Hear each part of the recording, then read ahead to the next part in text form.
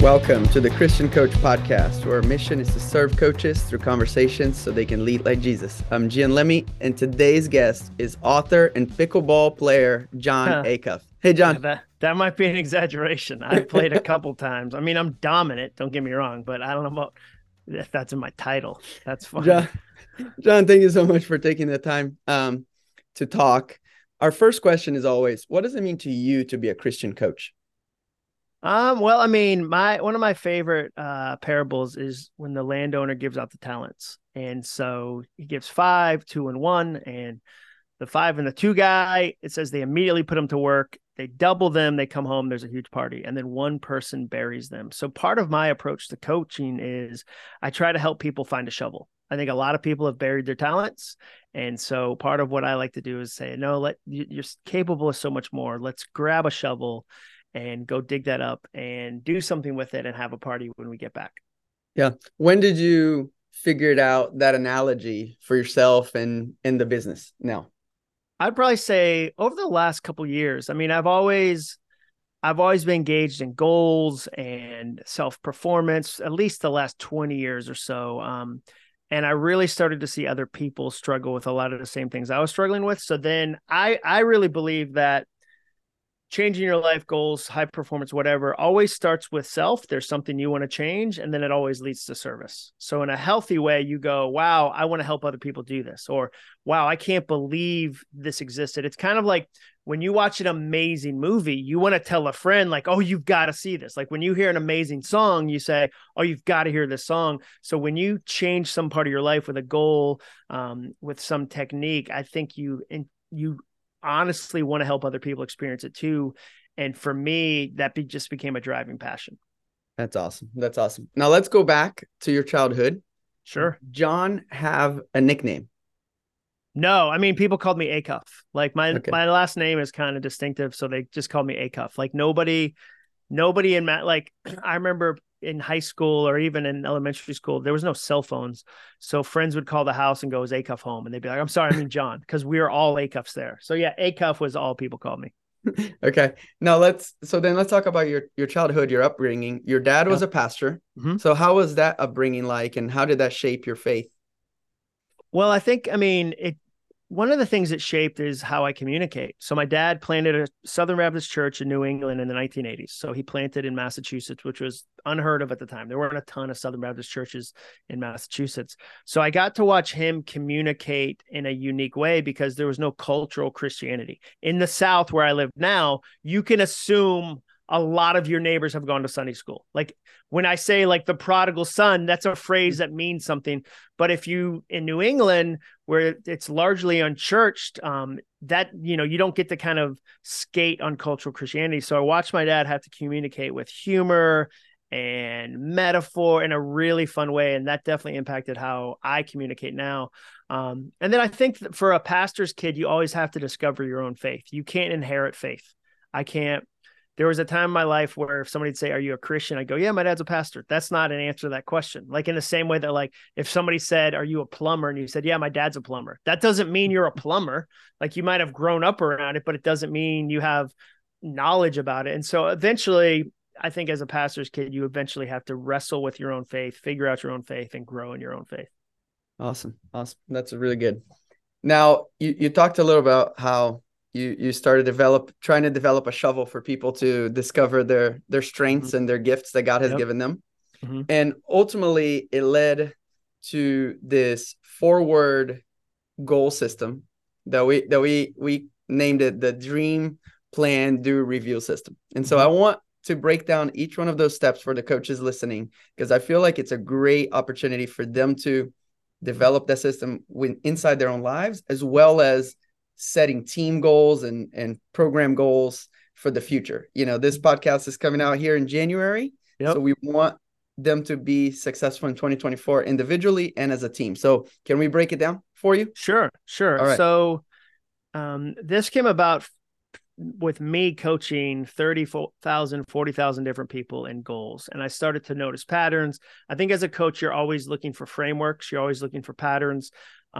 If you're a tennis coach, you figure out, wow, this is where people struggle with their serve. Like, okay, 90% of people struggle with their serve. So if I can figure out this, I can really help a lot of people. Or, you're a golf coach. Okay, mindset really matters. Well, I noticed that X amount of my players struggle with their mindset at this part of the hole or this part. So you come up with a framework. So for me, Dream Plan Do Review came from studying real people working on real goals and saying, okay, what are the stages they go through? Like when a successful goal happens, what have been the stages to get there? And I recognize that it all boils down to 4 things, the ability to do 4 things.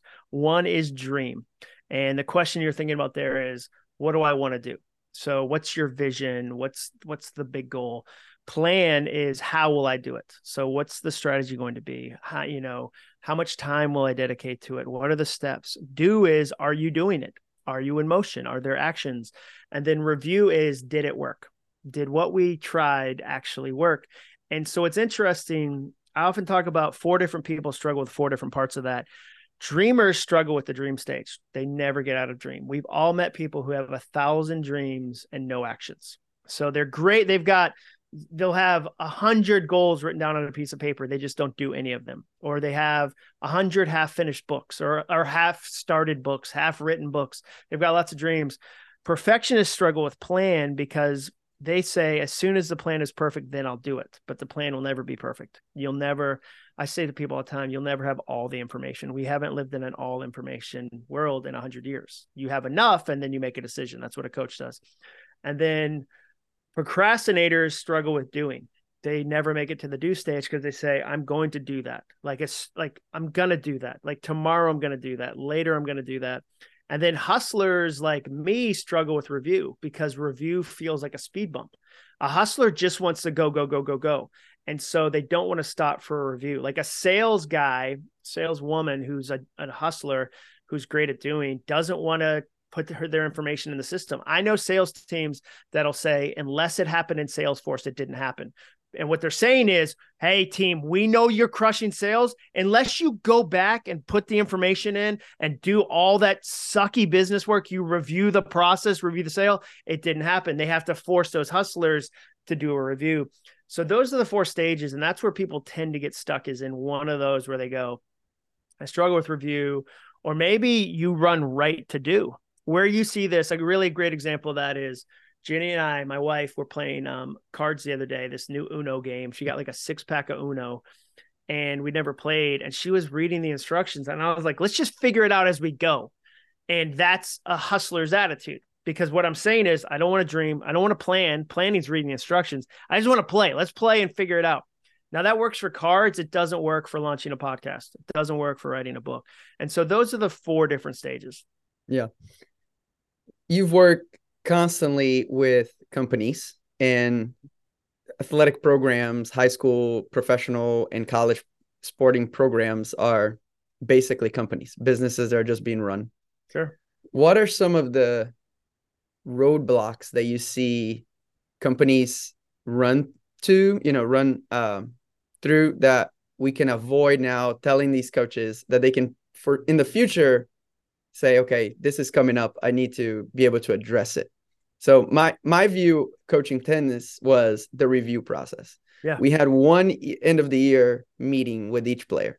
We never gave them feedback on their performance until the end of the season. And you hope they remembered what happened 4 months ago. Like, you can't remember what you had for lunch a week ago last Monday, but you think a tennis player is going to 4 months later be able to, like, yeah, you're right, my backhand on that one play wasn't good.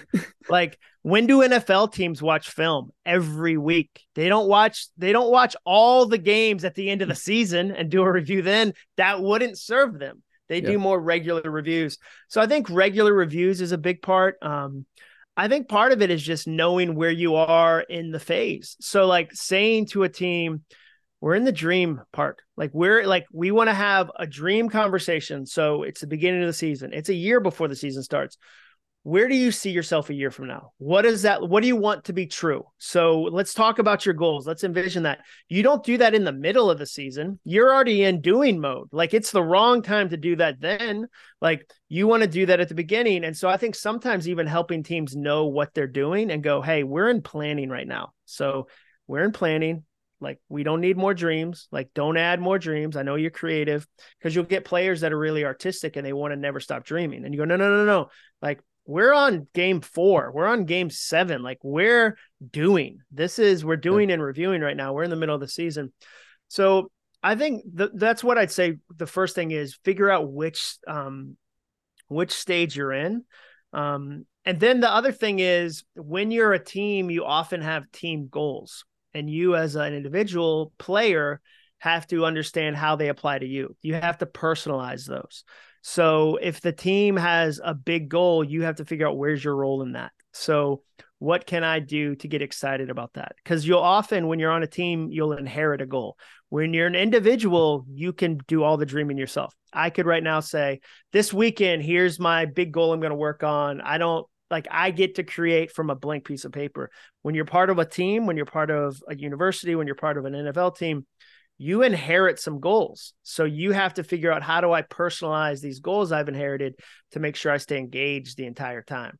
So how do I not lose motivation? There's a big roadblock for people, is that they lose motivation in the middle of the season, or when they hit a roadblock or something goes wrong. So a good way to think about that, like, let's say you fail, like you fail. I love to, in that moment, remove identity and remove emotion. So if I'm going to review what happened, I can't go, I failed because I'm dumb. I failed because I don't have it together. I failed because I'll never get better. Those are all identity. Like, I have to remove that. I have to go, okay, I'm putting identity aside for a minute. And then I have to go, what's the emotion that I need to remove too? And I want to try to get to the facts, to the data as fast as possible. Okay. Because that I can change. But if my emotion is in there, and I'm not saying you're unfeeling, I think feelings are great barometers. They're just not the only barometer. They're one of the indicators on your dash of your life, but they're not the only one. If you drive your entire car off one indicator, like say you drove your car off just of RPM, like the RPM measurement, and you never looked at speed, you never looked at fuel, you never looked at oil. And then like your engine seizes and blows up because it doesn't have enough oil. And you're like, that's weird, because I kept my eyes on the RPM the entire time. A mechanic would go, did you see this bright red light that said you're out of oil? Like, did you see it? And you're like, no, I don't. I only look at one thing. So feelings are one of the things, but data is another one of the things. So when I'm trying to assess a failure, I'm removing identity, I'm removing emotion, and I'm saying, okay, what really happened? What can I do different next time? Like, so I would say, like, how we handle failure is a big part of being a team. Yeah. Yeah. And we talk about data kills denial, which prevents disaster. Yeah. So and that's the thing, people don't like data because it tells the truth, and we tend to not like the truth. Like, I always say, like, the truth will set you free, but first it usually offends you. Like, and so like people are offended by like, or, think about a team, like, you got the results you worked for. So then you have to wrestle with, I didn't work for the results I wanted, So like you go, man, I can't believe that person did better than me. And you're like, well, they put in 4 times the amount of practice. So I love that you're talented. Talent's great. It's in the mix. But you didn't put in the work. And so in that moment, you can't go, I didn't put in the work because I'm a huge loser. I didn't put in the work because I'll always be this way. My dad was right. Whatever the identity stuff you have to go, okay, I didn't put in the work this time. How do I put it in next time? That you can change. Yeah, that's awesome. Well, John, we're gearing up here to the end. I have one comment, and I would like you to expand on that. I heard you talk about in another podcast, and this is unrelated to what we're just talking about, but you talked about that sometimes we ask God for a plan and a map of the future of our lives. And you said, if God gave us a map for the next 5 years of our lives, we would end up worshiping the map instead of the cartographer. When I heard that, it just blew my mind. Can you just expand a little bit on that? Yeah, well, God is smarter than me, obviously. And so he knows that if I was like, God, if you'll just show me exactly what's going to happen for the next 10 years, like, I'll do that. I would then just look at that piece of paper. I wouldn't need the relationship. I wouldn't need the day by day. I wouldn't need new mercies every morning. I wouldn't need to pray without ceasing. Like, I'd have my map, and I would start to just study the map. So instead, it says, a friend of mine talks about this, that God is a light unto your path, not a light unto your mile. Like the verse isn't, he's a light unto your 10 miles. He's a light unto your 100 miles. And the other thing, the reality is, Gian, if God told you exactly what was going to happen, your head would explode. Like if God told you in Brazil, hey, here's the thing. You're going to go to a school called Liberty. You're going to marry a girl there. You're going to be on staff there. You would be like, I've never heard the word liberty. Like you, as a kid in Brazil, it wasn't like at 10, you like had a poster of Lynchburg in your bedroom in Brazil. And we're like, someday, like all Brazilians, I'll finally make it to Lynchburg. That's the dream. Like you couldn't have even fathomed that. So that's the other thing. There's a kindness to giving us what we can handle in the way we can handle it.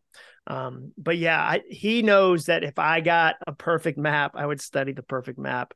I would immediately abandon the relationship. And he wants the relationship more than anything else. And so I often get day by day, which is the only real time that exists. Like tomorrow isn't promised. Yesterday's gone. Like I got today. Like that's and the more I can live in that, the easier it is to enjoy life. Yeah. In the Lord's Prayer, Jesus asked for the daily bread. He didn't ask for bread for the next month. Think about manna. Like every time the Israelites were like, let's go ahead and store up some manna. I was like, no, it rots. And so like even that, like over and over and over and over and over. I mean, feeding the 5,000 people with the fish and loaves. It wasn't like, so they brought it for the next time. Like it was a moment. It was a moment. They didn't go, hey, we should preserve some of this in salt because this guy has huge crowds. This is going to be a catering problem we face for the rest of our lives. Let's just go ahead and pack this up. Like it was for that moment. That's awesome. Thank you, John. We have a tradition here where the previous guest leaves a question for the following guest without knowing who that guest is going to be. So the question that was left for you is, what was the last thing you did that you were scared to do? Last thing I did that I was scared to do. So I think, for me, we did a big virtual event last night. It was scary. Like I was scared of that. Like I was scared with the tech work. We had 1,000 people on Zoom. And so right before it started, I was like, of course, Nashville is super windy and super rainy. And I was like, it started like the trees outside started going crazy. I was like, oh no. So I was like, oh, is this going to work? Would people be engaged? We were going to take live questions from people, which when you have 1,000 people, somebody in there might say something like, your face is dumb. Like, you don't know. Like, will people show up? Like, that's the other. I talked to somebody today about book signings, like how humiliating book signings usually are because they're not well attended. Like in your head, you have this picture of like people are wrapped around the building. And like, it's never that way, dude. It's always like an hour of you sitting at a table while people who don't know you exist come up and go, and they pick up your book and go, I don't know, $11 for your life's work feels a little expensive while they hold a $9 coffee. And so like, I think so much of it is that where like you try something and you don't know if it's going to work and you're not guaranteed. But the alternative, like somebody said that to me, they're like, what do you tell people who are afraid of trying the thing or afraid of the criticism of trying the thing? And it's true. Like you do get criticized more when you try stuff that's brave. Like it just happens. Like I always say, I never had a 1-star review written when I was working in a cubicle. Like I never had a stranger go online on Amazon, on the world's #1 website, probably as far as sales go, and write, John Acuff is terrible at sitting in his cubicle. Like he's the worst employee at Auto Trader. He's horrible. That never happened. That only happened when I wrote a book. But I would never say, I don't want 1-star reviews, so I won't write a book. Like the joy of writing the book far exceeds the frustration, the fear, the whatever of the 1-star reviews. It's not that I'm immune to them. I think everyone, if they're honest, can get impacted by a stranger's mean words. Like it kills me when I see somebody famous clap back. Like you'll see articles and it'll be like, I don't know, like Kelly Clarkson claps back at troll. And like you see the troll, it was like a dude named Gary287 that has 40 followers on Instagram, and she responded. And I recognize, like I have empathy for that because it's so easy. You would say, well, Kelly Clarkson's worth millions of dollars. Why is she even noticing that? Because we're human. Like we're designed for social interaction and social connection. And so it's a challenge, but I would never give up doing what I do because of the fear of what somebody might say. So I think as a coach, you're always doing an ROI, and you're going, this is worth way more than this fear, or this fear doesn't get to hold me back. Like I think about that all the time. So yeah, that's a good question. What's the last thing I did that I was afraid of? But also part of it is like, I feel like I'm a pretty fearful person in general. Like I work really hard against that. So like with that question, I'm like, man, there's like 50 things. But if I said them, people would be like, that's not scary. I'm like, it is if you have high anxiety, which I do. So yeah, that question, I was like, I could go a lot of ways with this one. Yeah. Awesome. Thank you. Off the mic, off the camera, we'll you get to ask a question to the next guest so that Perfect. They don't know who asked. John, how can we be praying for you? Well, we're launching our youngest kid, so we're about to be empty nest. So pray I'll transition into that season well. Like it's a new season, it's a new adventure. So pray the launch goes well and that my wife and I enjoy this new season because we're on the edge of a new one. Awesome. And where can people find more about you? If they never heard of John Acuff, where can they find more about you? JohnAcuff.com is a great place. JohnAcuff.com/goals is my guaranteed goals community where I have a year-long program where I help people with their goals. And then I have a podcast that Gianne helps with actually called All It Takes Is a Goal. And we interview people, we share ideas about the goals they're working on. And then on Instagram, I'm just at John Acuff. So I'm pretty easy to find. Awesome. Let's pray. Dear Jesus, thank you so much for this day. Thank you so much for this conversation. Thank you that you put John in the world to help people maximize their potential, find their potential. And Lord, thank you that he's a faithful servant to you, Lord, and that he continues to put out great work that is inspired by you, Lord. Lord, we pray for him and Jenny as they launch their last child into college, and they'll start figuring out this new season of being empty nesters. Lord, that you give them grace with each other, and that they won't be afraid of taking risks, since this is a new scorecard for them, Lord. In your name I pray. Amen. Amen. Thank you, John. And remember, coaches, that the mission field is right where you're at.